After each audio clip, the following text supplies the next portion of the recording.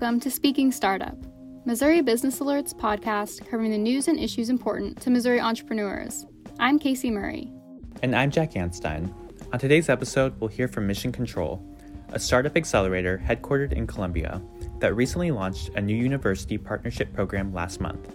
And later, we'll hear about one Missouri Pilates business that's expanding, even as other gyms and fitness studios have struggled to survive the pandemic. Plus, we'll have the week's headlines, digits, and other startup news you need to know. So what are we waiting for? Let's speak startup.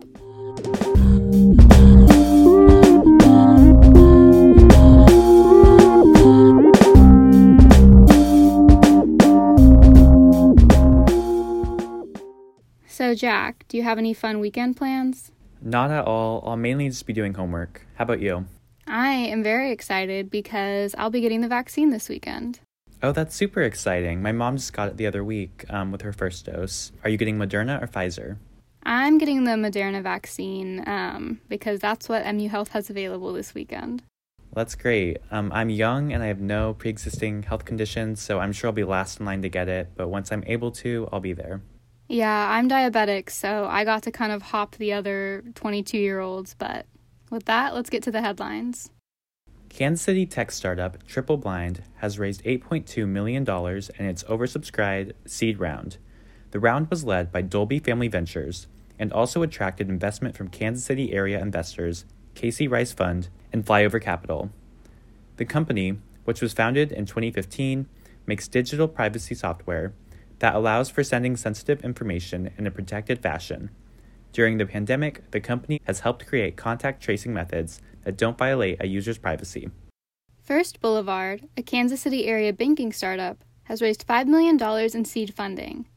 Their concept is a new one that's just beginning to see growth: digital banks. These banks work electronically and don't have a traditional storefront. First Boulevard is also geared toward the African American community, with a mission of closing the funding gaps and predatory banking practices that have historically impacted communities of color. First Boulevard raised money from Barclays, Anthemis, and a group of angel investors, including actress Gabrielle Union. Columbia-based virtual reality company Helium is one of 5 startups that's been chosen for the spring cohort at Stadia Ventures, an accelerator targeting sports-related startups. Helium makes personalized virtual reality experiences that are designed to reduce stress. Stadia, which is based in Webster Groves, invests up to $100,000 in companies and puts founders through a business development program. The Missouri Technology Corporation is accepting applications for 2 Idea Fund co-investment programs. One, Missouri Tech Launch, supports technology startups through matching equity or investments of up to $100,000. The other, Seed Capital, supports companies in developing technology with matching equity or investments of up to $500,000. Applicants must be based in Missouri, be in the seed or pre-seed financing stage, and fit into one of the company's 5 areas of focus: animal health, plant science, biomedical science, applied engineering, and defense and homeland security. The deadline to apply is April 5th. The Economic Development Corporation of Kansas City is disseminating $80,000 in funds to nonprofits led by African Americans in the city. The grants are intended to help provide economic relief to organizations struggling during the pandemic. 9 organizations have received grants ranging from $5,000 to $10,000. More than one of the recipients intends to use the funds to help support other businesses and provide coaching.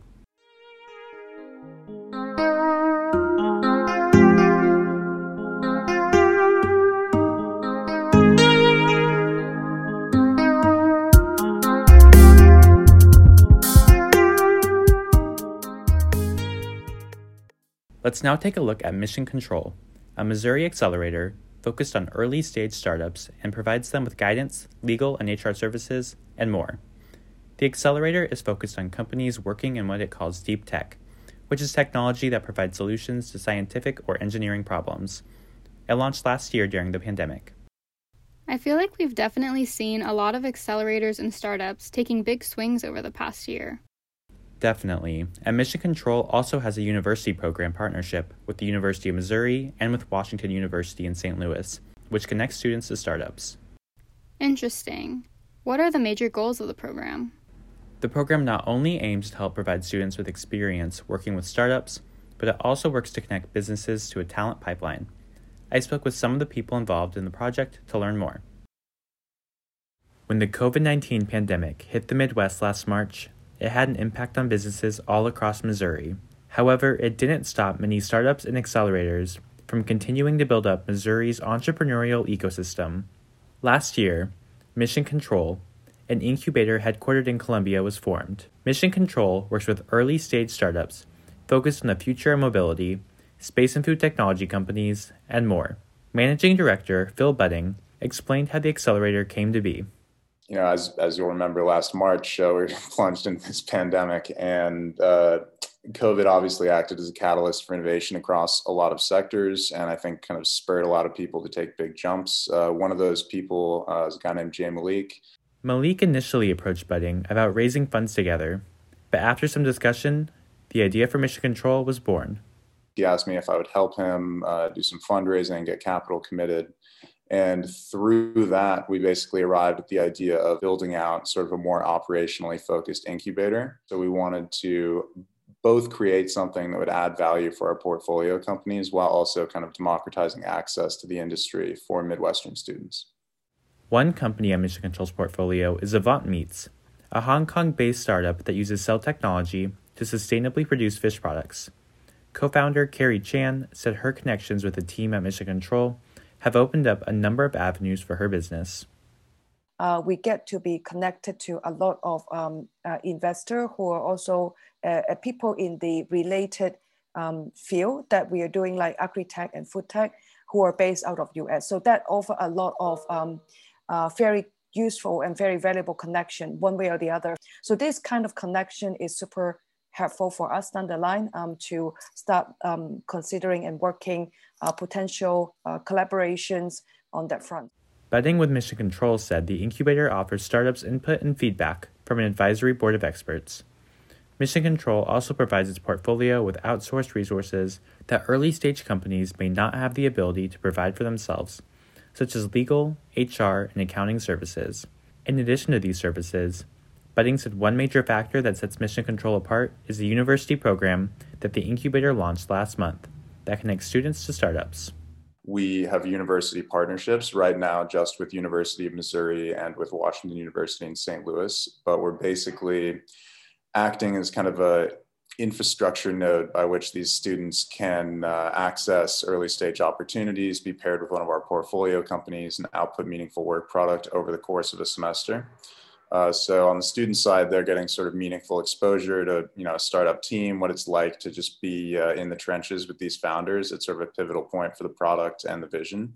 And on the company side, they're getting to tap into sort of a talent pipeline that's more difficult for them to reach than, coastal talent, because predominantly we have a coastal portfolio. Budding said the experiences the program offers is more valuable now than ever due to the impact of the COVID-19 pandemic.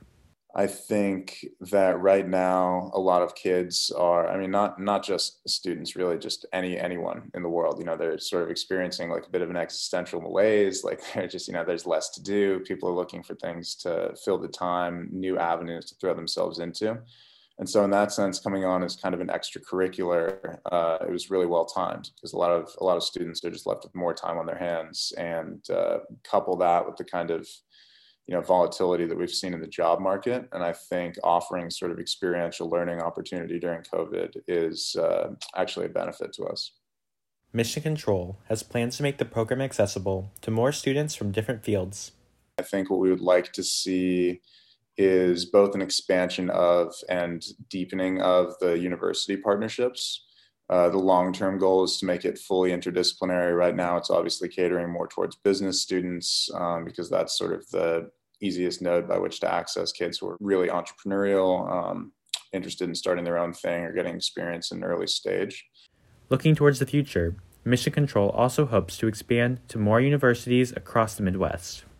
So longer term, we want to expand sort of across the St. Louis community and then also across the Midwest to a larger cohort of universities. And second degree, once we've done that, we'd like to sort of spur innovation and entrepreneurship in the Midwest, both by setting up pitch competitions, opening up possibilities for funding and support for all program alumni, and just generally, supporting the ecosystem where we can.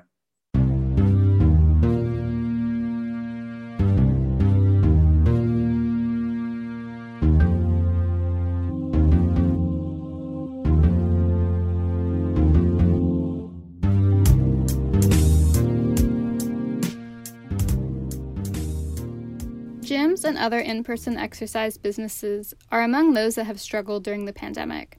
I remember months when even my apartment gym was closed. Me too. I know we reported on several entrepreneurs who are having to pivot because of closures. And that's kind of what our story is about today.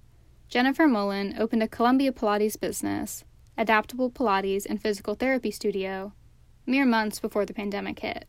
But she's managed to expand her business over the past year. That's impressive. What did she do to get her business in such a great spot? Reporter Kelly Coleman spoke with her to find out. All right, guys, you can sit up, put yourself on a red and a blue. And we're going to lay back down for feet straps. Red and a blue. Yep. The clinking of exercise equipment can be heard throughout Jennifer Mullen's Adaptable Pilates and Physical Therapy Studio as she instructs a class. In a large open room with dark wood flooring and mirrors adorning 3 of the walls, sunlight pours through expansive windows onto 6 clients practicing Pilates, a form of exercise using specialized equipment to increase mobility and health.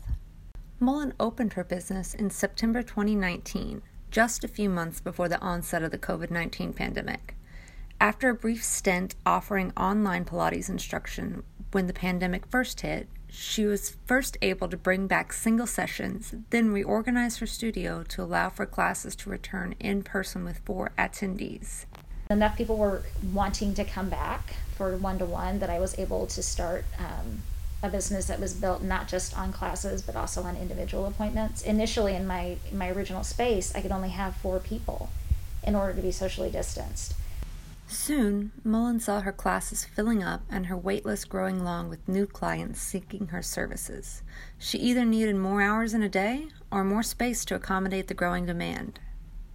So initially I had 847 square feet, and I knew that was not going to be adequate for what my vision for the business was. However, the universe has its way of making things available to you when you put them out there. So I had talked to my landlord about the possibility of expanding into the front space. Mullen was presented with the opportunity to do just that in June, when she acquired the space next to hers. She had renovated and connected the 2 suites by September 2020, nearly a year to the day from when she had purchased the studio. Mullen's studio is among the fitness businesses to not only survive the pandemic, but to expand operations. Many others across the country have not been so fortunate. The International Health, Racquet, and Sports Club Association, an industry group, estimated in November that 15% of gyms and fitness studios had closed through the end of the 3rd quarter. A December report from Club Intel, a fitness industry research firm, showed that 18% of facilities were permanently closed, while another 32% were temporarily closed. We're going to start with those feet in parallel, about fist width apart. Spine is neutral or flat. On your exhale, lower those feet down toward the well. At Mullen Studio, she runs a practice that encourages growth and recovery rather than fostering dependence on external services in order to feel well. My goal for every one of my physical therapy clients or my Pilates clients is I want to teach you about your body, and in the role of physical therapy, I want to give you the tools that you can use on your own so you're not dependent on me. And that's where the empowerment through movement comes in. Empowerment through movement is a resounding theme at Adaptable Pilates and Physical Therapy. It can be seen printed on the wall, on the website, and even on a t-shirt worn by Mullen as she teaches a Pilates class. This phrase, coined by Mullen, has roots in the beliefs of Joseph Pilates, the creator of Pilates. He once said, "Change happens through movement, and movement heals." The expansion of her business allowed Mullen to house 6 machines, all socially distanced, in the spacious front room of her studio. She's grown her customer base to about 130 active clients, holding both online and in-person Pilates classes, as well as private Pilates and physical therapy sessions.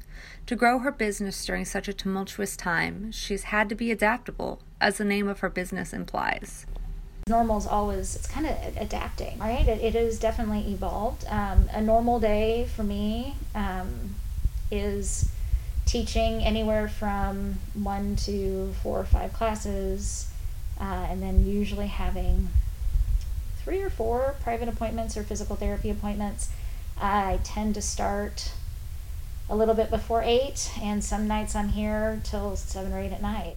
Expanding her business was part of her 5-year plan, which she was able to accomplish within the first year of operations.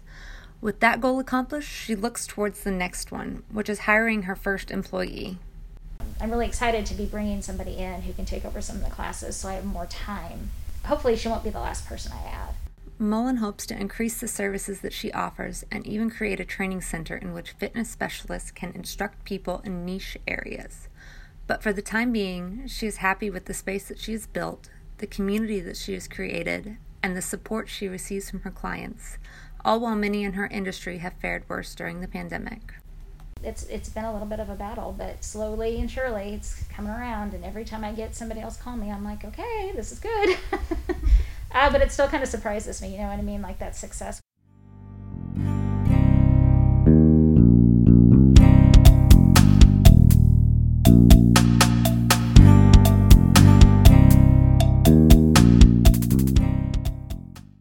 Now let's get to the digits of the week, the numbers that matter most in Missouri entrepreneurship. My digit is 5%. 5%? Tell me more. A bill working its way through the Missouri legislature aims to encourage Missourians to start a business by banning non-compete bills and by requiring 5% of Missouri state contracts to go to businesses that are 5 years old or younger. Representative Travis Fitzwater, who introduced the bill, said it would also establish a state office of entrepreneurship to oversee efforts towards creating new businesses. What digit do you have for us this week? My digit of the week is $285 million. Why $285 million? Ascension Ventures, which is the investment arm of St. Louis-based Ascension Health, has raised $285 million for a new venture fund. Ascension Ventures' latest fund includes 13 health systems as partners. The latest fund is Ascension Ventures' 5th fund since its launch. To date, Ascension Ventures has invested in about 80 health technology startups. That just about concludes our episode. We just need our closing thought.